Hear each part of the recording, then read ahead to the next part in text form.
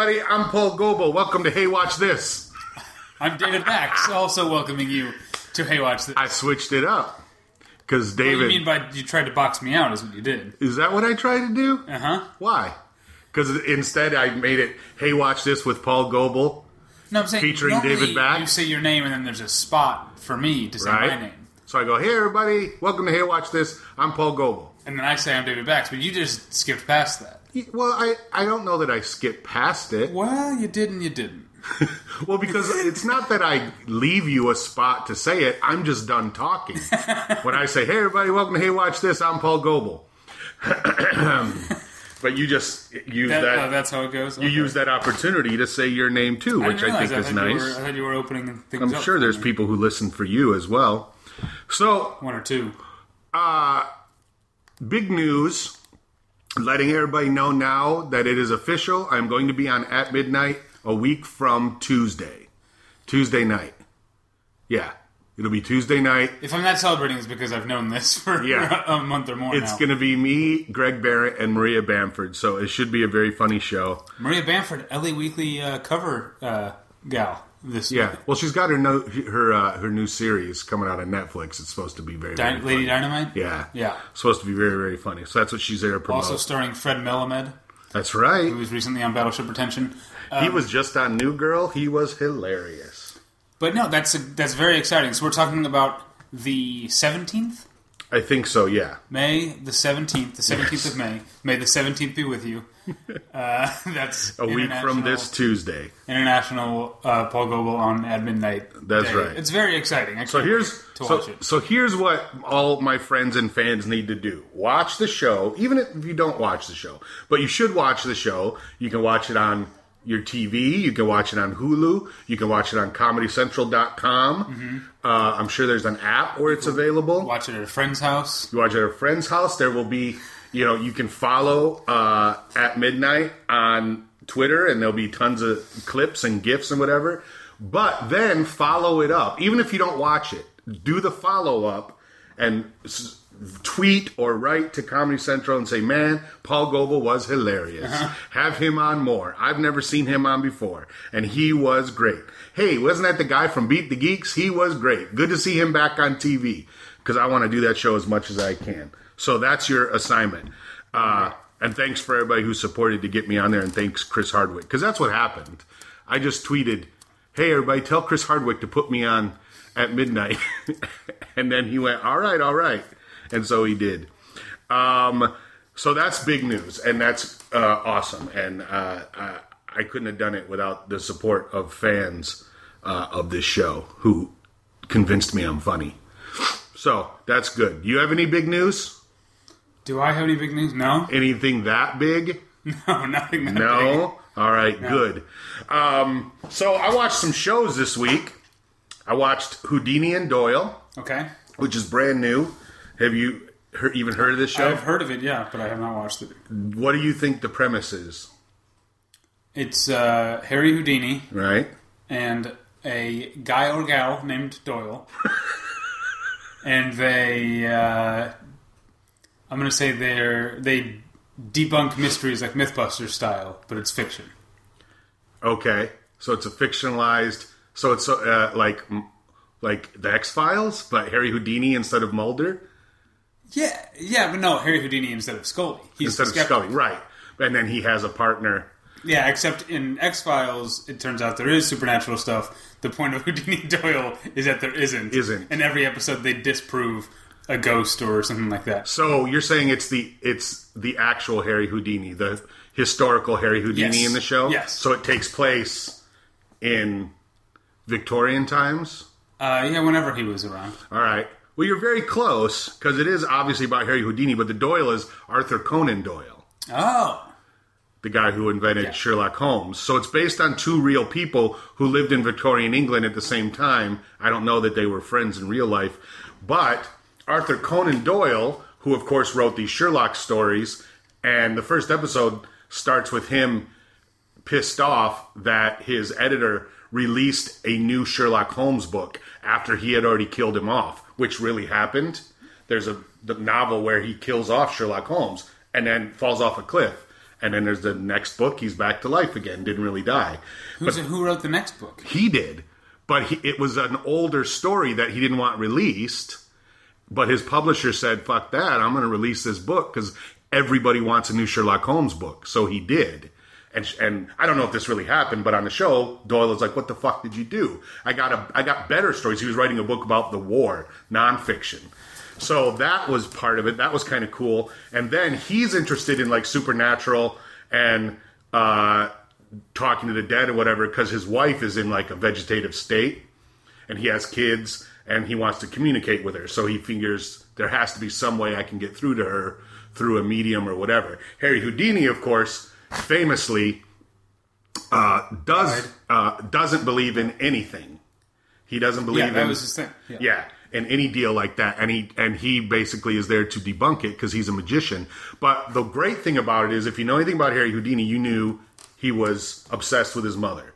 He had huge mother issues. Really? If you know anything about Harry Houdini, that's what you know? Well... Not that he died from getting punched in the stomach? I guess, I feel like that's the... I know he's a magician. I'm saying if you know... I guess, if you know more about Harry Houdini than the average person... Okay, one of the things you would know. One of the things you would know is he was obsessed with his mom. He had a huge Oedipus complex. He loved her. He doted on her. He gave her everything. And then when she died, he was obsessed with contacting her in the spirit world or whatever.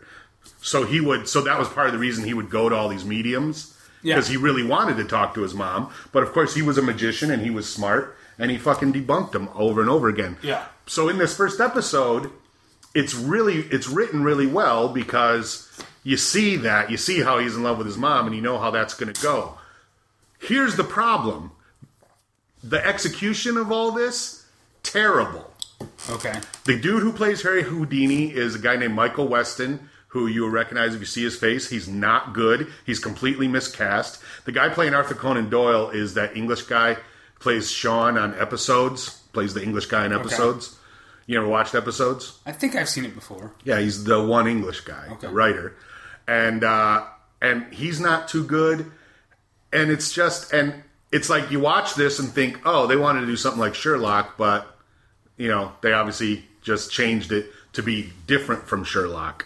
But I don't know anyone else who watched it, but I thought this is a great idea and a horrible execution. Is a perfect example of someone who went, I have a great idea for a TV show, and then someone else ruined it. So don't watch it. It's no good. I also watched, though, the first episode of the new Danger Mouse on Netflix.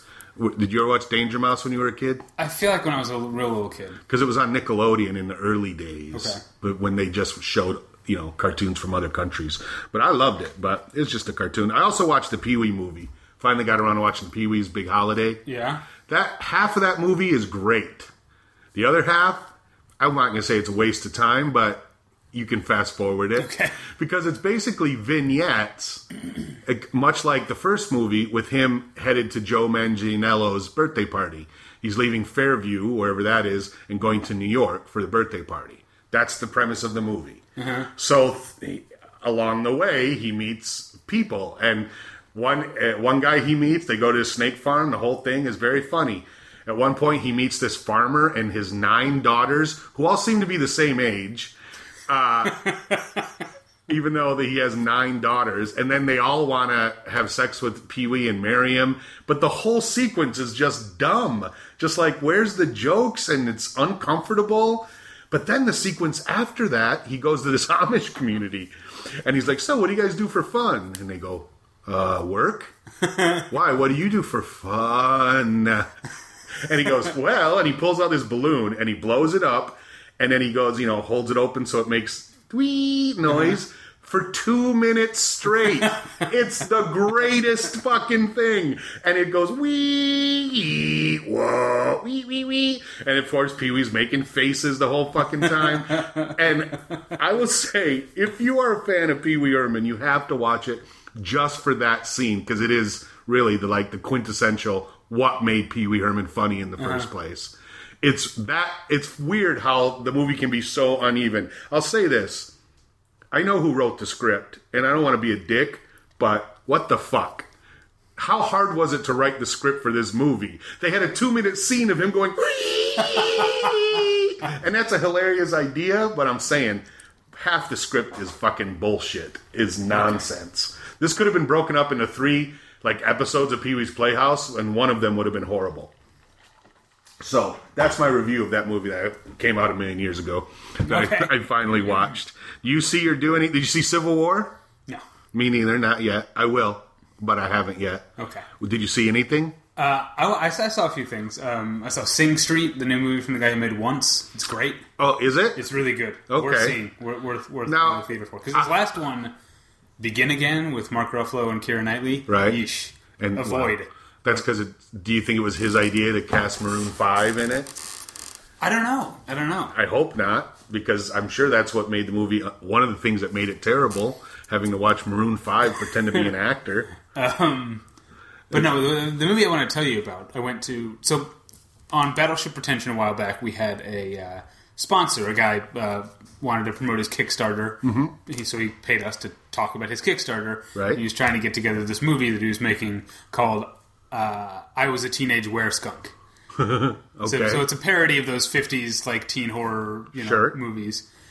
And the movie got made. And he, I guess, four-walled the Vista Theater this past Tuesday and went to the Vista and watched this movie, and oh man, it is funny. Really? I was really, I know, as I said on Battleship Retention, the fact that he's a Battleship Retention fan means this guy has good taste, and so I didn't expect it to be a train wreck, but it's a really, really goofy and smart, good, funny comedy. And that I don't know when you'll be able to see it. Maybe someday it'll be on iTunes or he didn't talk about that at all. Get some distribution.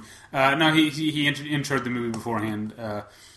But definitely Google "I Was a Teenage Were-Skunk" and find out what you can do to see it, because I really recommend people see this. Okay, good. Although I'm curious to see actually if you would like it, because the movie it reminds me of, in many ways, is Wet Hot American Summer, which is a movie that you don't like. No, I don't. But this idea that it's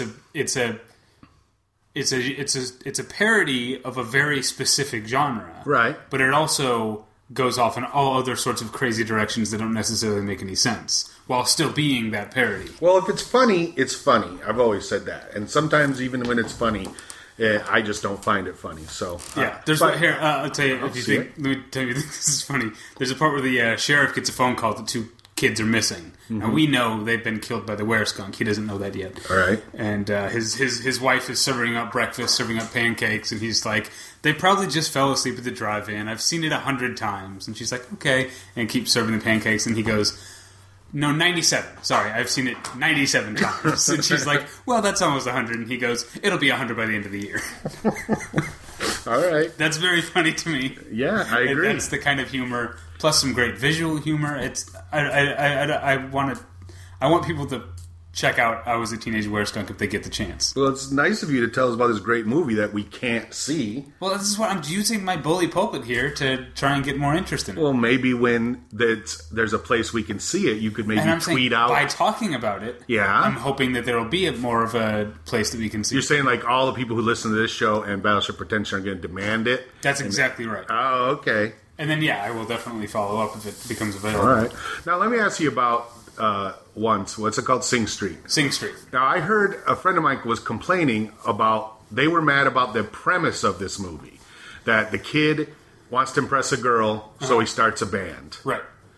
And she was like, this is fictionalized Hollywood bullshit. It's tame, but it's part of the problem in the terms of, women in movies or whatever. This girl in this movie, just by the premise, before the movie even starts, she's a prize. You know what I'm saying? And it's a little sexist. Now, I have no opinion on this at all. But as a guy who saw the movie, did that even occur to you, even once? No, it definitely follows that sort of trope. It's about the boy. Mm-hmm. So it's true that, yes, the movie doesn't pass the Bechdel test. Okay. And if not passing the Bechdel test makes a movie sexist, which I don't think it's that simple. No. Then I guess it is. But I think the movie is not... I don't think the movie is sexist, but I do think it is focused on its male character, and that's what it is. And I think in the macro sense, culturally, Yeah. it is a problem that there are so many movies that treat women that way. But it doesn't mean each individual one of those movies is bad because of it. True. So I think we can be aware of and even address the larger problem without forsaking the fact that this is a good movie that happens to fall in line with some unfortunate standards. And it's foreign, right? It's English? It's Irish. Irish, okay. And it takes place in Ireland? Yeah. In like a small town, I assume? Maybe not maybe not Dublin, but...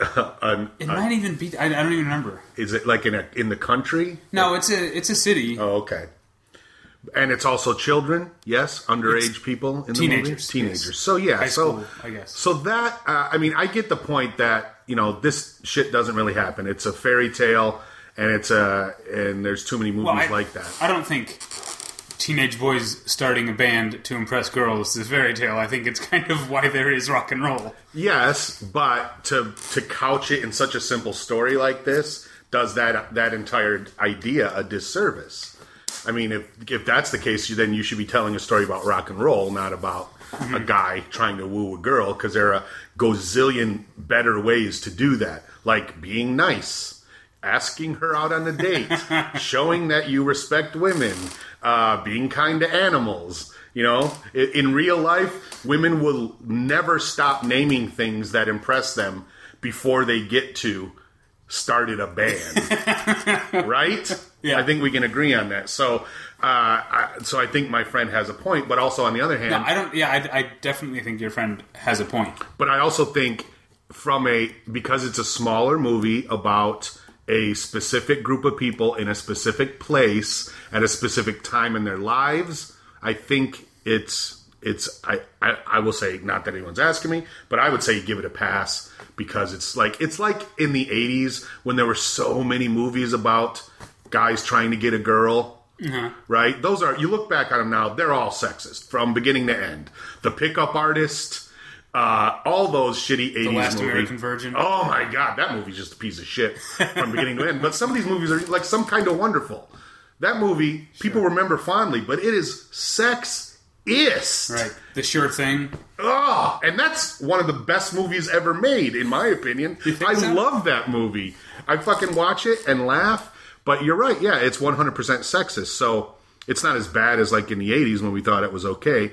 So, yeah, it's sexist, but I guess I heard like Civil War, there is a conversation at the very beginning between two women, and it's not about a dude. It does pass the Bechdel test briefly at the beginning, and then not for the rest of the movie. Huh. But that also makes sense when you have an enormous cast and 90% of them are dudes, right? Yeah, well, that's obviously an issue as well. Yeah, but in general, I think that it's good to have, like I said before, to be keeping an eye on both things, both larger trends that are troubling, and the fact that an individual movie can still be a really good movie, right? While falling into some of those trends. Yeah, I think I talked about this before, but on last Halloween, it was the Halloween before. This kid came trick or treating, and he was in a baseball uniform and in blackface. And he was like junior high age. He wasn't a little kid, and he certainly wasn't an adult. And I would say he probably wasn't old enough to know better. But it was number 52. I think that's who it was. But regardless, he was Jackie... 42. 42. Jackie Robinson. He was Jackie Robinson. So he wasn't just a black baseball player. He wasn't Sammy Sosa or the Big Hurt or someone like that. He was the most important black baseball player in the history of the world. Yeah. So I think, okay, it's not like you're putting on you are putting on blackface, but also you're being a specific guy. It reminded me, honestly, of that Louis C.K. episode. Yeah, when his daughter's Frederick Douglass. Right, because she had blackface on. It was certainly light, but it was because Frederick Douglass was a very light-skinned black man. But I think, well, first of all, I'm going to give a kid under 18 a pass on blackface, but I would hope an adult said something to him, right? Yeah, that's where an adult, like if it was my kid, I would say, I get what you're doing here. I personally would not wear the blackface, and I'm going to suggest you don't. But I think people will give you a pass, so you're not going to cause trouble. But you might get some dirty looks, and I would probably give you one if I didn't know you. That's what I would say if it was my kid. But also, you as the parent might get some dirty looks. Well, he was by himself. Yeah, that was the other thing. He was him and friends. But if you knew who this kid's parents were, would you be like, what is up with them? It depends. That's the other thing. Maybe like if I knew them, I'd be like, oh yeah. Right. That kid's parents do this shit all the time. Because that's honestly what happens when you know parents. You're like, oh yeah, these fucking parents. They think it's no problem. Because that, honestly, I think that was what happened. This kid, this was back when we lived in Burbank. This is a kid who probably went to private school in Burbank, born and raised. His parents are white people from Burbank. And they went, yeah, he's Jackie Robinson. The term blackface didn't even occur to them, you know. I'm sure he's just, he's Jackie Robinson. And here's my daughter. She wants to dress up like Mulan. So let's give her some yellow face. And this guy is, Pocahontas. He's dressed like a woman and a Native American. Terrible. But I always wonder about shit like that, especially with kids. Because it's like, well, I don't know that you're old enough to know better, but you definitely... An adult in your life is old enough to know better, but at the same time, you're Jackie Robinson. That's actually kind of cool. Yeah. Because that was I tell you, it was the only Jackie Robinson costume I saw all night. And it was a great costume. That's the other thing. It was a great costume. I wanted to give the kid credit. But no one really seemed to give a fuck. And I guess if you're in Burbank doing that and you're 13, sure. Is that really a big deal? That's the eternal question. If a kid wears blackface in Burbank, did he ever really wear blackface? Was anybody really offended? All right, you want to talk about these TV shows? Let's do it. All right, so I imagine you watching this premiere of Person of Interest had to be a lot like when Jim watched Lost on the old Paul Goebel show. You've never seen an episode before. Yeah, it kind of did have that. And it dropped you right into the fucking middle of it. Yeah, I did kind of feel like as it's going, I'm like... realizing things that I probably should have. That obviously the viewer. They know it's their last season. Right. They're not trying to court new viewers at this point, so there's no attempt at all. It's all wrap up. Yeah. So the fact, it's it's almost 3/4 of the way through the episode before Jim Caviezel goes to the police station, which is his job at this point. Which I didn't realize up until I thought he was some sort of super agent or something, because it starts with him being a badass. Yeah, and then 40 minutes into the episode, he goes and someone calls him detective. And I'm like, oh. But even that is, there's a whole backstory on it that you don't know about, because he didn't become a detective. He's not a real detective. He just is in name only. He didn't become, like that one guy, Fusco, who's his partner. Yeah, from, he was on that show Brotherhood, right? The Showtime. I think so. He was also on Rescue Me. Yes. He is a real cop. And in the first episode, he's clearly a dirty cop. And Caviezel comes in and strong-arms him and blackmails and says, now you work for me, doing good things. And he's like, why me? He goes, because a dirty cop has more to hide. So he becomes a de facto good guy. His partner is Taraji P. Henson, who used to be on the show. Right. Yeah. And she eventually gets murdered. But she's a good guy. So that dynamic already is brilliant. Because he's got a kid. He wants to be good. Because there's also this thing called, what did they call it? They called it Control or something, whatever. But it was basically a organization within the NYPD of crime. It was like a organized crime family made up of cops and detectives and whatever. And they controlled all the cops in the city. And he was part of it. So it was almost like he was undercover. So there's all that. But then eventually Taraji P. Henson, of course, is killed. And they need to redo some stuff. So they type in the computer, and now you're a detective. You're his partner. But that's really just a cover. He doesn't ever... The only work he ever does is for their project. Right. He doesn't ever do any real detective work. So and then the other thing was funny. Amy Acker's character, the whole time, I'm like, is she a hacker? Is she an assassin? I think she might kind of be both. Yeah. Maybe? I still don't entirely know. Because again, when her character is introduced, she's a total villain. She comes in and is trying to take over this machine that they're constantly talking about. But she says, I want to set it free. And because it has clearly, one of the big deals of the show is the machine is becoming smart, and almost it comes very close to becoming self-aware. And as you saw, he had to reboot it every night so it wouldn't do that. Right. And Amy Acker eventually shows up and says, no, you need to let it go. It's better than people. It needs to be in charge of us. And Finch is like, no, that can't happen. Eventually, they come to the same side, and now they're both on the same side because the real bad guys have built another machine. Okay. And that's who they're trying to stop. And the other, it's basically now there's two machines. You got the big machine that now is working for the government. The government contracted it, and it's doing what the other machine did, watching everybody and, controlling all the computers and all the machines. And then you have the little good machine, which you saw was eventually in that suitcase, that wants to do good things. But it also has a moral compass. Mm-hmm. And so sometimes it chooses not to do things. And it's really fucking interesting. What I found funny about this is the last episode from the last season was a lot like the last episode of Angel. Uh-huh. They're all like in this bunker and they're kind of pinned in and they basically all go, let's do it. And they run outside to fight and that's it. Episode over. And I'm sure at the time they thought, well, this is probably our last episode. But they gave him this thing. But it was a lot like Angel, where it's the end of the world. So that's why shit was so crazy in this episode. Because it took, like you said, it took them 45 minutes to wrap that shit up. Yeah. And then start anew. I could tell they'd been through something. Because not one but two characters had blood trickling out of their sleeves onto their hands. Already. That was a weird, signifier that both Jim Caviezel and Amy Acker had the same...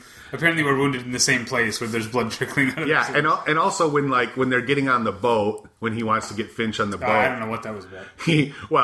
Part of the reason Finch walks the way he does is because the government blew up this ferry because they were trying to kill him, and they instead killed his partner, who you saw was the dude also from Lost. They showed him in flashbacks, his best friend and partner.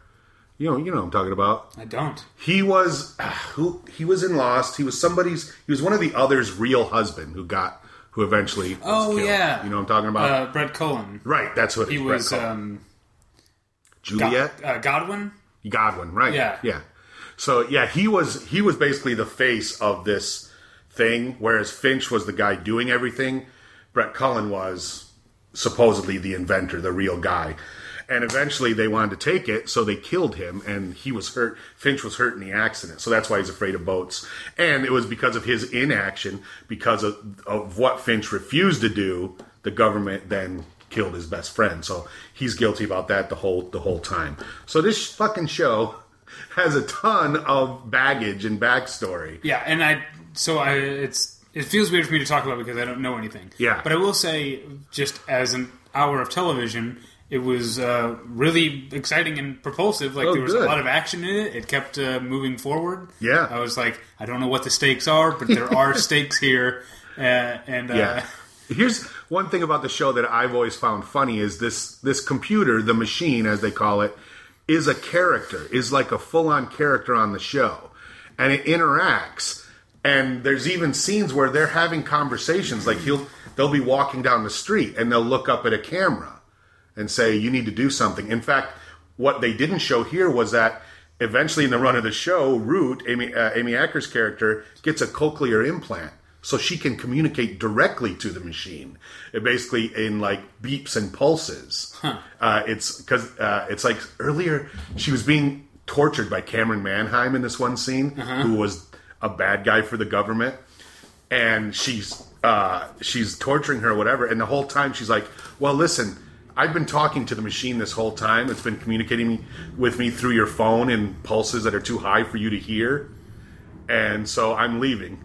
And she gets up and she bails. And then she catches her again and Cameron Manheim sticks a fucking letter opener in her ear so she can't hear it. So she cuts her off from the machine. But then Amy Acker then later on gets a cochlear implant to fix all that. So she communicates directly to it, has full-on conversations. And there's scenes in the last season where they're going through places and the machine is telling them 3 o'clock and she's like, bang, bang, bang, 2 o'clock, bang, bang, bang. She knows where everybody is. And it's like they're part of the fucking team. And it's really well done because the machine doesn't ever actually talk. Right. You know it's communicating to her and you see things it says. But it's really done really well, and especially if you watch from the beginning, because it seems did it seem a little dated to you, talking to the machine and stuff like that? I don't have a point of reference. I'm saying for real life, like the way that we see like high-tech shit in the Avengers and stuff like that. Did this seem I a see little... what you mean, because it wasn't like interactive screen. It wasn't like no holograms. Not, no one's looking at their phone and doing amazing things out of their phone, In fact, they communicate a lot of times. He doesn't even pull out his phone. His phone will ring, and Caviezel just touches his ear and goes, "Hello, Harold." And they just talk when they're talking to each other. And it's one of the cool things. There'll be 4 or 5 of them, different parts of the city, and they're having a conversation, and they're looking at them like a camera because they're including the machine in it. Is it actually shot in New York? Yes, that's the other thing. Yeah, it looked like it. About the show that's great is the whole premise of this show was built on 9/11. The reason this machine was built was because the government wanted a machine that would basically watch people and alert to any threats. This guy might be making a bomb. Go visit him. But he said, in the meantime, there's other people who are most definitely in harm's way, but because it's not a big deal, the government doesn't care. They're looking for, a terrorist, whatever. So Finch was like, well, I want to do something about that. So he built in this back door that would generate a social security number, or a number, and that nobody else would notice. And he could take that number, find out who this person was, and help them or stop them or whatever. Because sometimes they need help. Sometimes they're a bad guy. They need stopping. In one case, I think I talked to you about this. This one episode, it was a husband and wife who were trying to kill each other for insurance purposes. And they had to stop the two of them from killing each other. So in a way, it's not dissimilar to the Pina Colada song. That episode, yes. But my point is, it's because of 9/11, and and then they all lost people in 9/11 too. That's the other thing. The first episode, Jim Caviezel's watching 9/11 on his TV, and remember back when this show first started, that was still fresh. And as I was watching this episode, I thought to myself, that's weird. I mean, granted, 9/11 was well over 10 years ago, and there's a good portion of this country now, my daughter's graduating high school. She doesn't remember 9/11. She was a kid when it happened. Her sister was just a baby. So we're in this new generation of people where, it didn't affect. It's like our parents. We grew up not being affected by the Vietnam War, whereas our parents watched that shit on TV. It was horrifying. And I think 9/11 is the same way. And, after 9/11, of course, every fucking show had something to say about it. This show based its entire premise on it. And they still refer to that. When they do flashbacks, they still refer to lost people in 9/11. This city was really hurt. It fucked up one of the greatest cities in the world. And that's one thing I loved about the show, was not being a New Yorker. It was nice to see, well, first of all, it reminded me of Law and Order, the good old days of watching Law and Order, and having them walk around in the streets of New York for real. Right. And because there's payphones on this show all the time still. And that was a problem I had with it. I was like, are there still payphones? But apparently there are still payphones in New York City. Yeah. Not booths, but little things. But the machine calls them all the time and says shit over the phone in secret messages. So it's got that, still that connection to old school New York and to 9/11 and what the city was about. They don't ever talk about Trump or any of the other horse shit that happens in that city. They've never talked about the mayor. This show has gone through 3 or 4 mayors. Yeah, this is only the 5th season. Do they take a lot of time off or something? It feels like the show's been around. They just don't do a lot of episodes a year. It's like 13, and then and I think this one's only going to be 6. Yeah, it feels like the show's been on longer than 4 years. It does. Well, I mean, this is the show that Michael Emerson went to right after Lost. So, show's been on since Lost went off the air. That's 6 years ago. Yeah, so there you go. But obviously they're just going to wrap things up now with this series, and it's going to be. But it's funny because usually when you got a series like this, it's either they reset everything and then wrap it all up. They say, okay, everything started over, we're clean. Here's all the things we didn't get to do in the first part. But with this one, like you said, it took 45 minutes for them to put out all the fires and get their shit together so they could start anew. And they're not even really starting anew. The main thing is the machine still active, which of course we all knew it was going to be. That, that would have been a horrible thing, right? It's like, no, the machine's dead. I guess we're fucked. But it's funny It's just to 5 me. episodes of them packing up the... That's their lair. every episode is them packing up out of the subway, getting new identities. But it's funny to me as you watching this show. I mean, you're watching a show that only 3 of those characters were on in the first season. You know, Amy Acker came on, and Sarah Shahi, her character came on much later. And again, she was a bad guy who they brought into the fold. She came in at the very, very end and saved people. Was she in this episode? Well, they mention her, I know. Okay. They talk about Shaw. She's basically the female Jim Caviezel. Okay. Because she used to be on a team that was just like them, just like Finch and Jim Caviezel, but she worked for the government, and the government was telling her and her friend, oh, you got to take out all these bad guys. But, of course, they were lying. Right. So she eventually goes to work for them. And even the dog. There's one case where they have to take down these Nazis, and Caviezel takes their dog away. It's a German Shepherd. He speaks German, and so he trains it to not hate people. And it's awesome, and now the dog's a part of the team now. Does the dog ever get to go outside? Oh yeah, they walk him around all the time. Okay, good. It less so, well, because now they're in their secret hideout. Right. Before, they were just in, like, Finch's house. Finch is, like, super, super rich because he's a super genius, but he also has no identity. He only has the identities he's made up for himself. He's one of those guys. Okay. So, yeah, he was super rich, but then everything came crashing down last season, so they're done. They're hiding out in the subway behind a fucking vending machine. That seemed a little corny to me. That they wanted to go into their secret hideout, but they couldn't because the guy was getting a candy bar. And then he knocks him out, and he's like, what, sugar's bad for you? And it's like, I'm pretty sure brain damage is bad for you, too. Yes, that was... Sometimes they do that, because first of all, Jim Caviezel's not funny. I think we can agree. The guy can't deliver a laugh line. And that's one of the reasons I didn't watch the show in the first place, because he's such a fucking stiff. But, on the other hand, Michael Emerson is brilliant. He can deliver a line as good as anybody, so he's super funny. And then everyone else, Amy Acker is great, and Taraji P. Henson was fucking killing it when she was on the show. But every once in a while, there will be a scene where they have a little back and forth, and you're like, really? Dude, you're handsome, you're a badass.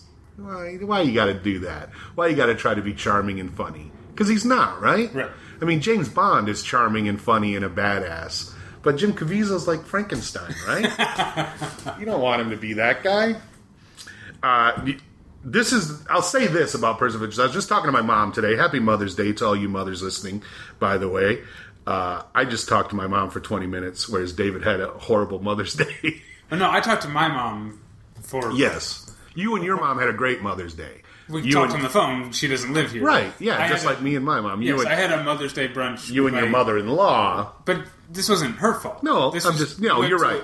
We went to a restaurant that was clearly just dropped the ball on Mother's Day. It is a place you've been before, right? This is one of our standard so it was, brunch places with my in-laws. So it's like they had a new receptionist or something. Like they overbooked on Mother's Day or whatever, and we ended up waiting forever for halfway. I'm sure there was, that has to happen in half the restaurants in America, though, right, on Mother's Day and Easter and any other holiday. But happy Mother's Day. So I was talking to my mom. She said, oh, well, I just got Netflix. She got rid of cable and instead got Netflix. And she's like, oh, I've been binging these shows. I just watched Jericho. And I was like, oh, yeah, Jericho. That was a good show. And it finishes, so you'll like the ending. Yeah. But Person of Interest is one just like that. When she gets to the end, is she going to send some peanuts to Netflix? No, that happened before the ending. That's why they finished it. Nuts. I wonder if she probably doesn't even get that. Because there's that. Did you remember that? I never watched the show. I just nuts. Yeah, that's why they did that. Because it's apparently a historical story about war. But then Skeet Ulrich says it, just goes nuts really loud. That's why they sent him nuts. Also, peanuts are cheap. They're very cheap to send through the mail. In fact, I heard at the time the company that everybody was using was not happy because they were losing money mailing out all these peanuts. Because they'll mail out peanuts and lose money on it, but then the markup on almonds and macadamia is huge, so they don't mind. But in this case, people were just sending peanuts, and the company said, yeah, we're kind of operating at a debit this month because of all the peanuts. But this is a perfect show like that. If, there's not enough shows on TV for you, if you're that person who says, boy, there's nothing good on, go watch all the seasons of Person of Interest on Netflix, because it's fucking exciting, and you can't wait to see what happens next. And then every once in a while there's a standalone episode that is really good, and then they have a million great guest stars, like shows like this have, And Paige Turco, the actress? I know the name, I can't. She's on every once in a while. Okay. She's like a fixer in New York. Okay. People pay her a lot of money, but every once in a while they have to work with her. And it's clear that her and Jim Caviezel have a thing together. And every once in a while they're like, hey, let's go have sex. And it's just it's a cool show like that. I wish it was more popular, and it's a J.J. Abrams thing, so it's very J.J. Abrams. But it's funny that we're talking... Isn't it J.J. Abrams? I don't know. I know it's Jonathan Nolan. Yeah, I think he just produces it. It's a Bad Robot show for sure. Wait. Yeah, Bad Robot. That's J.J. Abrams, yeah. It's a Bad Robot show. All right. But I'm interested if anyone else watched it and has never watched this show before.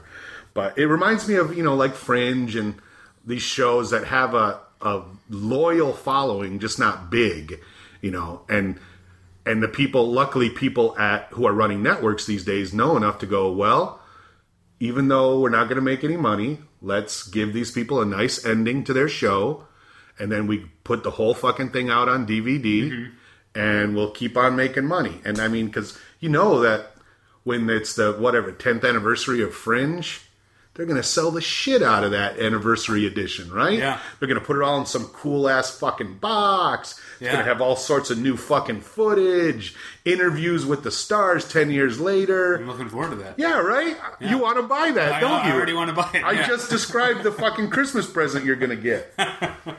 I'm saying it's great that TV executives finally know what they're doing. It's almost like, I don't know, the network executives have finally caught up to listening to what people want instead of, the fucking Nielsen's. They're actually going to Comic-Con and listening to fans and fucking reading Twitter and what people say about it. And like I didn't even know Person of Interest was coming back until I saw a tweet about it. So, I just saw an ad for Comedy Bang Bang coming back. Weird Al's the new band leader. Oh, I didn't know that. That's great, right? That sounds awesome. That's like, what would you guys like to see that would make this show better? Someone went, put Weird Al on it. Boom, done. I think it's awesome, and it's great that, we were just talking about Maria's show, The Lady Dynamite. That's a perfect example. I remember, I've known Maria, over 20 years. Mm-hmm. We used to work together back in the day and write jokes, and, I knew her when she was a receptionist at Nickelodeon, and she was just telling jokes. And I remember early on in her career, she had a sitcom deal, the Untitled Maria Bamford Project. And I remember thinking, well, that's going to either be terrible or not happen, because Maria is in no way ready to have her own sitcom. She's like 30 years old, and she's a weirdo, but she doesn't really have she doesn't know what she's doing. She can't make a sitcom, and it didn't. It never happened. Now, 20 years later, she's a grown-up. She's had this interesting life. That's the fucking sitcom you want to see. And she's teaming up with other funny people who are going to be on it. Who plays her agent? Someone really funny. Is it Catherine Hahn? Someone like that? That'd be good. I like her. So this is the show to make, And it's like, obviously someone went, yeah, let's do that show. And then she doesn't have to go to a network and bend all their fucking rules. Netflix says we've had great luck letting people do what they want, so do what you want. And did you watch the trailer for any of it? No, not yet. Oh, it's fucking great. It looks hilarious. All right, you want to move on? Let's move on to trivia. Okay. You excited? Because you have a good question? I think I have a decent one. I don't think you're going to get it. All right. Well, last week, the question was about Kamau Bell's old show, Totally Biased. I want to know which guitar rock band was on the show. Oh, boy. I have no problems with what you just said. It all makes sense. The band, nobody got it. The band was Unlocking the Truth is the name of the band. Yeah, nobody knows who they are unless you read like metal blogs like I do, I think. But they're they're three, at the time, they were like 12 years old. Yeah. And there's only three of them, and they're black. You don't get a lot of black metal bands. Well, there's a lot of black metal bands. But not black metal bands. Yeah. Well, he had another one. You know that band Death. I'm sure you're familiar with them. Yeah, yeah. They were on that show, too. And they talked about how, the only reason those guys aren't famous is because their band is called Death. Like they even said, people got past the black thing and they love our music, but they can't put that on the fucking billboard. Death. But Unlocking the Truth is the name of the band, and they're cool. I don't like the music, but they're cool kids. I love seeing them on my show. Nobody got it right. A lot of guesses, but nobody got it right. But I did make a mistake. The previous week, I forgot. I gave credit to Niall O'Brien, and I was wrong. He did get it right, but he wasn't first. Oh, no. The first guy who got it was Michael Fisher, and it's because he sent me the answer via Twitter. He didn't send me an email. He just Twittered me. Okay. So he got it right first, and I forgot. But Michael Fisher, and also he lives in Australia or something like that. So okay. I would never send him a prize.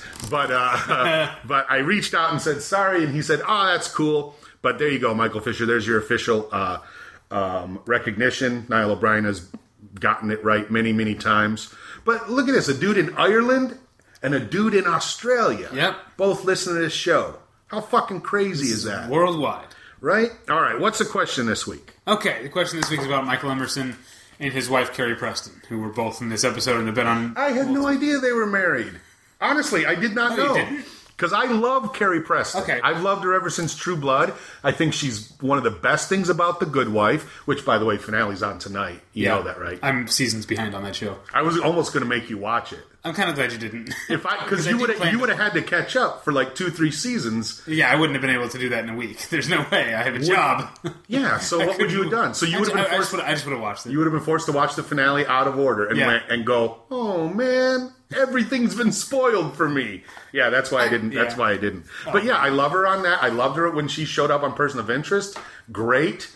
Okay. I'm a big fan, but I had no idea they were... no wonder they have such great chemistry. Okay, so yeah, they're married in real life. They've done multiple episodes of Person of Interest together. They were also... There was one episode of Lost they were both in, even though they didn't have a scene together. She actually played his mother, Ben's mother, in a flashback. Right, when he gave him... Oh yeah, okay, I remember. And there's one other show that they've done. They were both in one episode of this show. It was this is why you're not going to get it. It was a very short-lived show on Fox, I think, a drama that aired 7 episodes starting in late 2005. Wow. I can even tell you the premise of the episode was that Michael Emerson played a guy who was killing him, who was a murderer, who was killing people that he, maybe sort of like the computer on Person of Interest, that he decided this person's going to kill someone, or this person's going to rape someone, or this person's going to molest someone, and would step in. And so he was like a dexterous vigilante. Yeah, but he was the bad guy of the episode, and then Carrie Preston played the wife of one of the guys he was trying to kill. So it's like an episodic crime. Yeah, series. and the show only lasted 7 episodes on Fox in 2005. All right, I actually do have a guess. I'm sure it's wrong, but now I can't remember the name of the show. Was it that lawyer show with Victor Garber? No. Okay. I wonder if I can give you any more. The lawyer show with Victor Garber, I can't remember what it was called, but... yeah. Do you remember what I'm talking about? No, but... Okay. It was short-lived. You can give me another hint? I can tell you... You mentioned Angel before? Uh-huh. One of the people who wrote for Angel was... it's a name that you would know, who worked on Angel and Firefly. Mm-hmm. Created the show. After Firefly... Wonder Falls. Nope. All right, that's all the... All right, there's all the hints. So don't send... If you send your guess, don't guess Wonder Falls or that lawyer show. Oh, yeah, that was actually a good show. I hear it was because seeing as who it came from... And it's a great cast, too. Yeah. Yeah, I watched every episode of that show till it got canceled. 0 people watched it. But it was a great idea. So yeah, episodic crime show. That's exactly what it was. So if you know the answer to that, write to Paul at thekingoftv.com or, at Paul Goebel Show on the Twitter. Contact me anyway, Facebook. Be my friend on Facebook. You write to me and tell me what the answer is, and I got some new prizes. Free Comic Book Day was yesterday. I got a bunch of free comics. They're all dumb, but they were free. Well, you got that Archie #1, which is good. Well, here's what I got from Free Comic Book Day, and I guarantee you somebody who doesn't live in a comic-heavy town will want something. So there's this Archie #1 with new drawing. He doesn't look like the old Archie anymore. Howard Lovecraft and the Frozen Kingdom. This has a Cthulhu on the front, so it looks like it's Lovecraft Little Kid. Doctor Who comic book. I'm sure a Doctor Who fan will like this. 4 Doctors, 4 stunning new stories. A Serenity comic book that also features Hellboy and aliens. Why not? Right? And then the DC Superhero Girls thing, which is actually is based on toys they sell at Target, but it's reaching out to girls, so that's important. It's like they're in high school. And I was flipping through it. There's a section where they go to an assembly, and Principal Waller, Amanda Waller, is talking to them all, and Vice Principal Grodd, Gorilla Grodd, says to them all, "Listen up, you little freaks! Principal Waller's got something to say." And I'm like, hey, that's right out of The Simpsons. That's a ripoff of The Simpsons. But that was funny. There's another one called Oddly Normal. This looks like an original. Grumpy Cat, the comic book. Okay. I know someone's going to want that. SpongeBob Freestyle Funnies. So there you go. I got all those. If you want, I'll send them all to you. You let me know. And then I got some other crap, too. Free Comic Book Day was fun, though. I had a good time. Asian Kyle showed up. We hung out. So you can write to me and all that stuff, like I said. And David, too. Yeah, I'm at battleshippretension.com. That's where you can find my reviews and links to my other podcasts and all those sorts of stuff. You can email me at david@battleshippretension.com. And you can and should follow me on Twitter at DavyPretension. You can and should. And, of course, the Batman commentaries are still available. Yeah, definitely check for all those Batman movies, and they're good. Someone was saying to me, did you ever see the Neighbors movie with Seth Rogen and Zac Efron? And Neighbors 2 is coming out. Right. So do you think there's a scene in that, like when they talk about Batman and Seth Rogen goes, Christian Bale, Michael Keaton's my Batman, and they're like, no, Christian Bale. Do you think the girls in this movie are Ben Affleck Batman fans? They make that joke and continue, and the girls go, who, Ben Affleck? And then Zac Efron and Seth Rogen look at each other and they're super pissed. Right? I don't think that will happen. But that's a perfect scene, because every fan who saw Batman vs. Superman and was pissed will go, yeah! When the girls go, what? We like Ben Affleck. And everyone's going to laugh, and the two guys are going to look at each other, and the unspoken thing will be, fuck anyone who likes Ben Affleck. And everyone in the theater will be like, yay! I don't know why you didn't write this movie. Fuck, I got to write everything. I'm going to produce the Fringe box set. There's going to sell 1 million copies. I'm going to write Neighbors 2, the unedited version. All the hilarious scenes they should have put in. And I wrote this hilarious new animated sitcom called Archer. It's a great show. Okay, that's a good transition, because let me tell you what. That's actually a bad transition. But the way you said it works, because you know what? Archer is a great show. It is. And I mean, what I mean by that specifically is that it's back to being a great show. Ah, okay. Because I didn't like the Vice season. Okay. I thought last season was an improvement, but still uneven. Mm-hmm. And I feel like this season, I don't know what it is, but they really feel like there's they're all engines are firing on all engines on all cylinders right now, and I'm really into it, both from a comedy standpoint. It still is funny and feels funny like as fuck. I'm gonna say it's funny as fuck. Yes, but also from an action caper suspense thriller. Like, that's one thing I always liked about the show, is that it had real spy type plots, and it had action that was exciting and also inventive. Like, I mean, whenever I pick a show like this that we're just dropping on the season, it's kind of my way of saying, let's talk about the whole season up to this point. Right, okay. So the bit a few weeks ago, or this was like in like the second episode, actually, I think, of this season, when Mallory is convinced it's an elaborate voicemail thing, but it's really just audio of Archer like killing like 7 guys, and it's real, like it's really happening there. Like, that's an exciting and novel way to do an action sequence, where you just have you can sort of imagine what's going on the other end of the phone in this gravel parking lot where he's naked and killing people with shovels, just from the audio, and that kind of exciting stuff is what I missed from Archer, I think, the last couple seasons. And it's funny because I watched those scenes, and like the greatest thing about Archer is, he's a fuck up, but obviously he's good at what he does.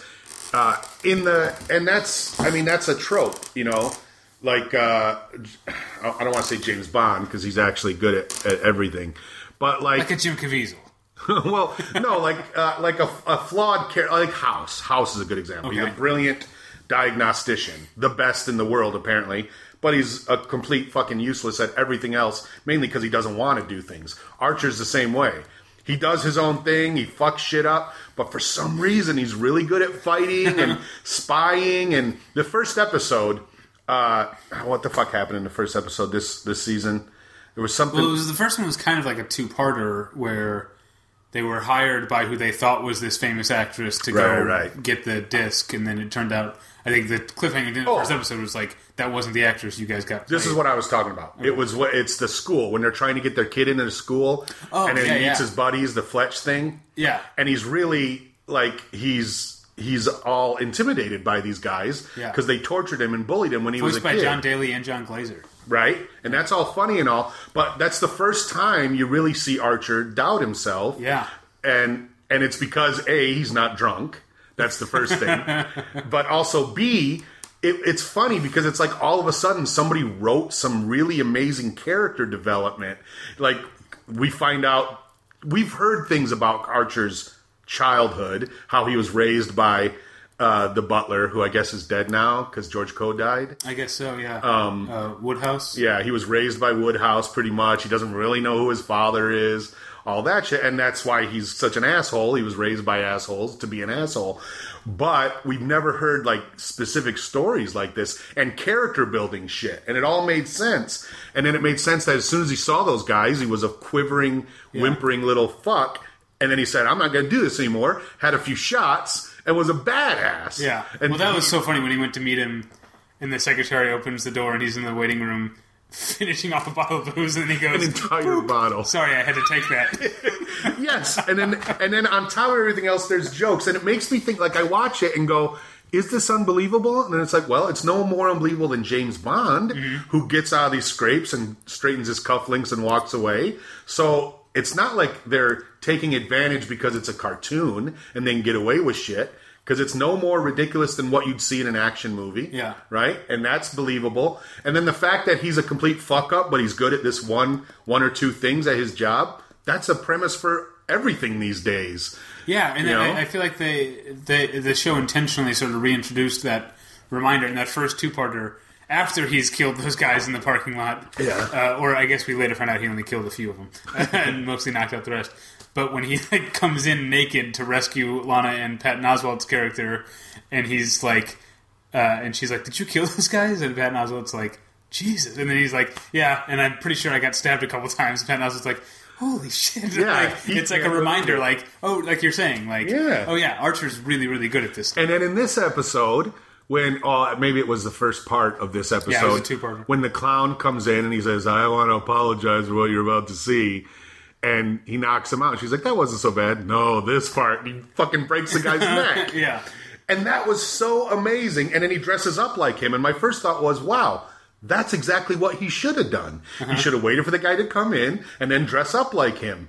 So he's great. Again, he's great at what he does. And he says to this lady, I'm going to kill this dude. It's going to be bad, but I have to. I can't tie him up and risk him getting away later. He's not going to come to my side. I have to kill him. He's a horrible person. I'm going to kill him. And then later on, they all dress up like him. Hilarious. And at that point, it doesn't matter that one of these clowns is now fat with giant boobs. Because it's fucking hysterical at this point. And it's all believable. And then on top of all that, it's not James Bond to where everything works out great. Things often don't work out great. Case in point, this episode, where they all got pelted with fucking beanbags. Oh, I was laughing so hard Brilliant. at that. Because my first thought was, well, are they going to die? No, that doesn't make any sense. But then they make it very clear. These are beanbags. Yeah. So as soon as you go, oh, they're beanbags, it fucking goes on forever. Slow motion. Getting hit in the face and in the ass and in the stomach. Patton Oswalt's character gets hit in the balls. And then it's just Cheryl laughing until she gets hit twice in the face. Because she thinks it's hysterical because she's nuts. And then they show, and then the next scene in the denouement, they're all beat up, they're bruised and bandaged. It wasn't, I mean... have you ever seen a guy get shot with a fucking beanbag? No, I don't think I would. It looks like it hurts, man. It's not something to fuck around with. Wouldn't want to see that. So that's all great. And then the things that should be good, like he seems to like he's actually a good father in the episodes where they're talking about the kid. That's funny. And I love how, even though, and this is from the very beginning of Archer, from the very beginning, it's clear that the girl, like Lana and Archer's mom, hate the shit that he does. They're constantly mad at him. And yet they're obsessed with him, right? Mallory is obsessed with her little boy, and Lana, every time she says, I hate you, Archer, what she's saying is, I love you. She had a fucking kid with him. And now that they're together, they're all like a real family. It's even better. Because they get together and go, hi, everybody, we all hate each other, right? Shut up, mother. Lana, you're dumb. Shut up. But then they work together as this amazing team, not just as secret agents, but also just as, grandmother and mother and father. Yeah. It's fucking amazing. And then on top of all that, the voice acting is brilliant. Yeah, I love the guest stars. actors. I've mentioned Patton Oswalt a bunch. I like what they're doing with this season, having the opening that's the end with Archer, apparently Sunset Boulevard style, apparently dead in the pool, right? And J.K. Simmons and Keegan-Michael Key cracking jokes, and then they've since shown up, right? We still don't know what now. I got the impression they were L.A. detectives, but from this episode, I got the impression they might not be. Yeah, they're just dudes who show up places and take over. Because eventually, that guy who actually was in charge said, "Who's in charge here?" And they realize, "Oh, we got to bail. Yeah. You are. Bye." Because Keegan is clearly a fucking idiot. His character is so dumb. Oh yeah, when they tried to send the pizzas with the sleeping pills on them, and the guys and the clowns are like, "No, you're going to put pizzas on it." How about knockout gas? I know. He goes, "What about calzones?" And J.K. Simmons is like, "I don't think it was the shape of the food that they objected It's fucking great. So there's so many funny jokes. Just, funny laugh out loud. My favorite line in the whole thing had to be the ending when, first of all, Archer comes in and says, okay, I did what you did, but it cost way more money, obviously. You need to pay us. And Patton Oswalt very reasonably goes, there's no fucking way I'm going to pay you. And then Archer smartly says, well, that's why I did this, because I'm actually great at my job, and I know this is what you did, and you wanted it stolen for the insurance. And even though I'm drunk and on crutches, I still have the upper hand, because I'm the greatest secret agent. Yeah. And Patton Oswalt has to go, you're right. However, when you ask that thing about dating her, and he laughs for a minute straight, and then Archer goes, there's a nice way to do that. Oh, God. I couldn't stop laughing. It was the greatest. Because even though he totally faced him and got all this money out, still, hey, that hurt my feelings. It's so fucking funny. And I want to say this. Speaking of Archer, I did a show a couple weeks ago with Jim Coughlin, and there was a dude on it. I can't remember his name now. But he did a Bob impression, a John Benjamin impression. Sounded almost exactly like him. He was really good. And I just found out he's going to be on this impressions show with Dana Carvey on USA that premieres this week. And this other girl, Lauren O'Brien, who's very funny, is also going to be on it. But watch it, because he might do that John Benjamin impression. He's fucking dynamite. Sounds just like him. So it's weird. It's weird that the show is this good now. You know what I mean? Yeah. Like, it's been on for so long, and it's gotten really, really good. Oh, let's talk about this. Now, we mentioned this last week about the Fletch thing. You did, yeah. I hadn't watched it at that point. And I said, how does he not know about Fletch? And someone wrote and said their theory was that was more like an homage to Fletch, just like the first part of this was kind of an homage to Batman Begins, with the clowns in the ballroom. Or, as I mentioned, the opening of the season at Sunset Boulevard. Sunset Boulevard, exactly. Yeah. Whereas that clearly was an homage to Sunset Boulevard. So obviously if you're doing an homage or a reference, you can't say, hey, we're referencing Sunset Boulevard, right. or we're referencing Fletch. So that makes a lot of sense. But I like how even that, like in the older episodes or a lesser cartoon, would just make it a very direct parody or reference, and even then, like on Family Guy, find it funny to go, so what is this, some kind of Sunset Boulevard thing? And you're like, yes, we get it. Just because you're killing the joke, it doesn't make the joke funnier. Right. But here... Like I hate it in the Empire pilot, going back almost 2 years now. Yeah, right? When he says the premise of the show, and what is this, King Lear? Yeah, yes. Yes, that's King what we're doing. Lear. It's exactly what it is, dummy. So they're not doing that. They're not doing that kind of lazy writing. They're alluding to it. If you didn't see Fletch, great. You don't bother. It doesn't bother you, and you don't get the reference. If you do, you go, Fletch, I remember that. Yeah. And in this, and I thought also doing two-parters is really bold. Clearly, they wrote this episode and said, let's put a bunch of shit in here. I feel like they've increasingly been treating seasons as a season with a whole story. Yeah. They can do these two-parters because they have these ongoing storylines. With Vice, it seemed to sort of start loose and then sort of come together by the end. But here, I like that it jumps in. Like, okay, there's a whole story going on this season, and this character of I keep forgetting this fake actress's name. Veronica Dean, is that what it is? Yeah, I think that's it. Keeps showing up, and Patton Oswalt is her lawyer, and the two cops who might not be cops. I like that approach. Yeah, it's really funny. It's really well written. It's well done. There's clearly an arc of some sort that is going to hopefully pay off really big at the end of the season. Speaking of being well written, there's something I always loved about Archer is its ability to use common sort of parts of speech or phrases that aren't necessarily jokes and making them jokes. Like for a while it was always, when someone would like say, and now I feel like the thing is, well, you say that. Like they keep doing that this season. One of my favorites that they've done a lot is first, shut up. Right. But now other characters say that now. Yeah. Lana and Mallory said it. She was yelling at Lana, and she goes, well, first of all, shut up. That makes me laugh every time. And and now it seems only one of them, I don't know if it's Cheryl, but one of them says phrasing now. No one else does. You know what I mean? Well, no, it was Archer started using phrasing again. He was like, yeah, it's back, deal with it. Oh, okay. But then Pam's new thing is if someone says someone is coming, she says, on my tits. And then Archer's like, no, we're doing phrasing again. And she's like, maybe you, or whatever. Funny. It's all funny stuff. Good characters. And I like the guests, too. These guys who were playing the clowns were all good. Yeah. It's not like they're super famous, but also you notice the drawings are so detailed.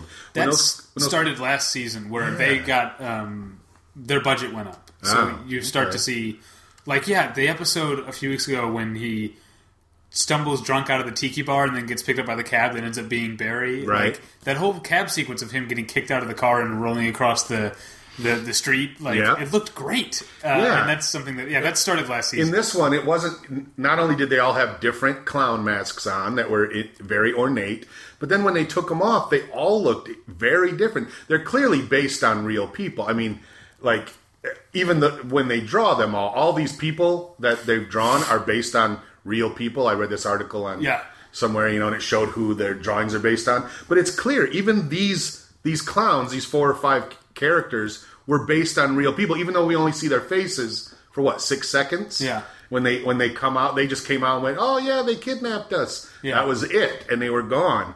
But I was like, "Oh, that's got to be a real person." Which I know you mentioned the Batman Begins reference, but the idea of a clown changing into regular clothes and sneaking out, is a quick change reference. That's right, Bill Murray. That's a great movie. How come no one ever saw that? I don't know. It's a weird movie. Yeah. It's dark. That's what I would call a dark comedy. Yeah, because it's still funny and nobody gets killed or hurt. But it's the part where they're trying to get. Well, first of all, they're just trying to get to the airport, which I think is hilarious. But then they see those 2 guys on bikes do that jousting thing, and Randy Quaid's like, "That's something no one should ever have to see. It's a bad omen."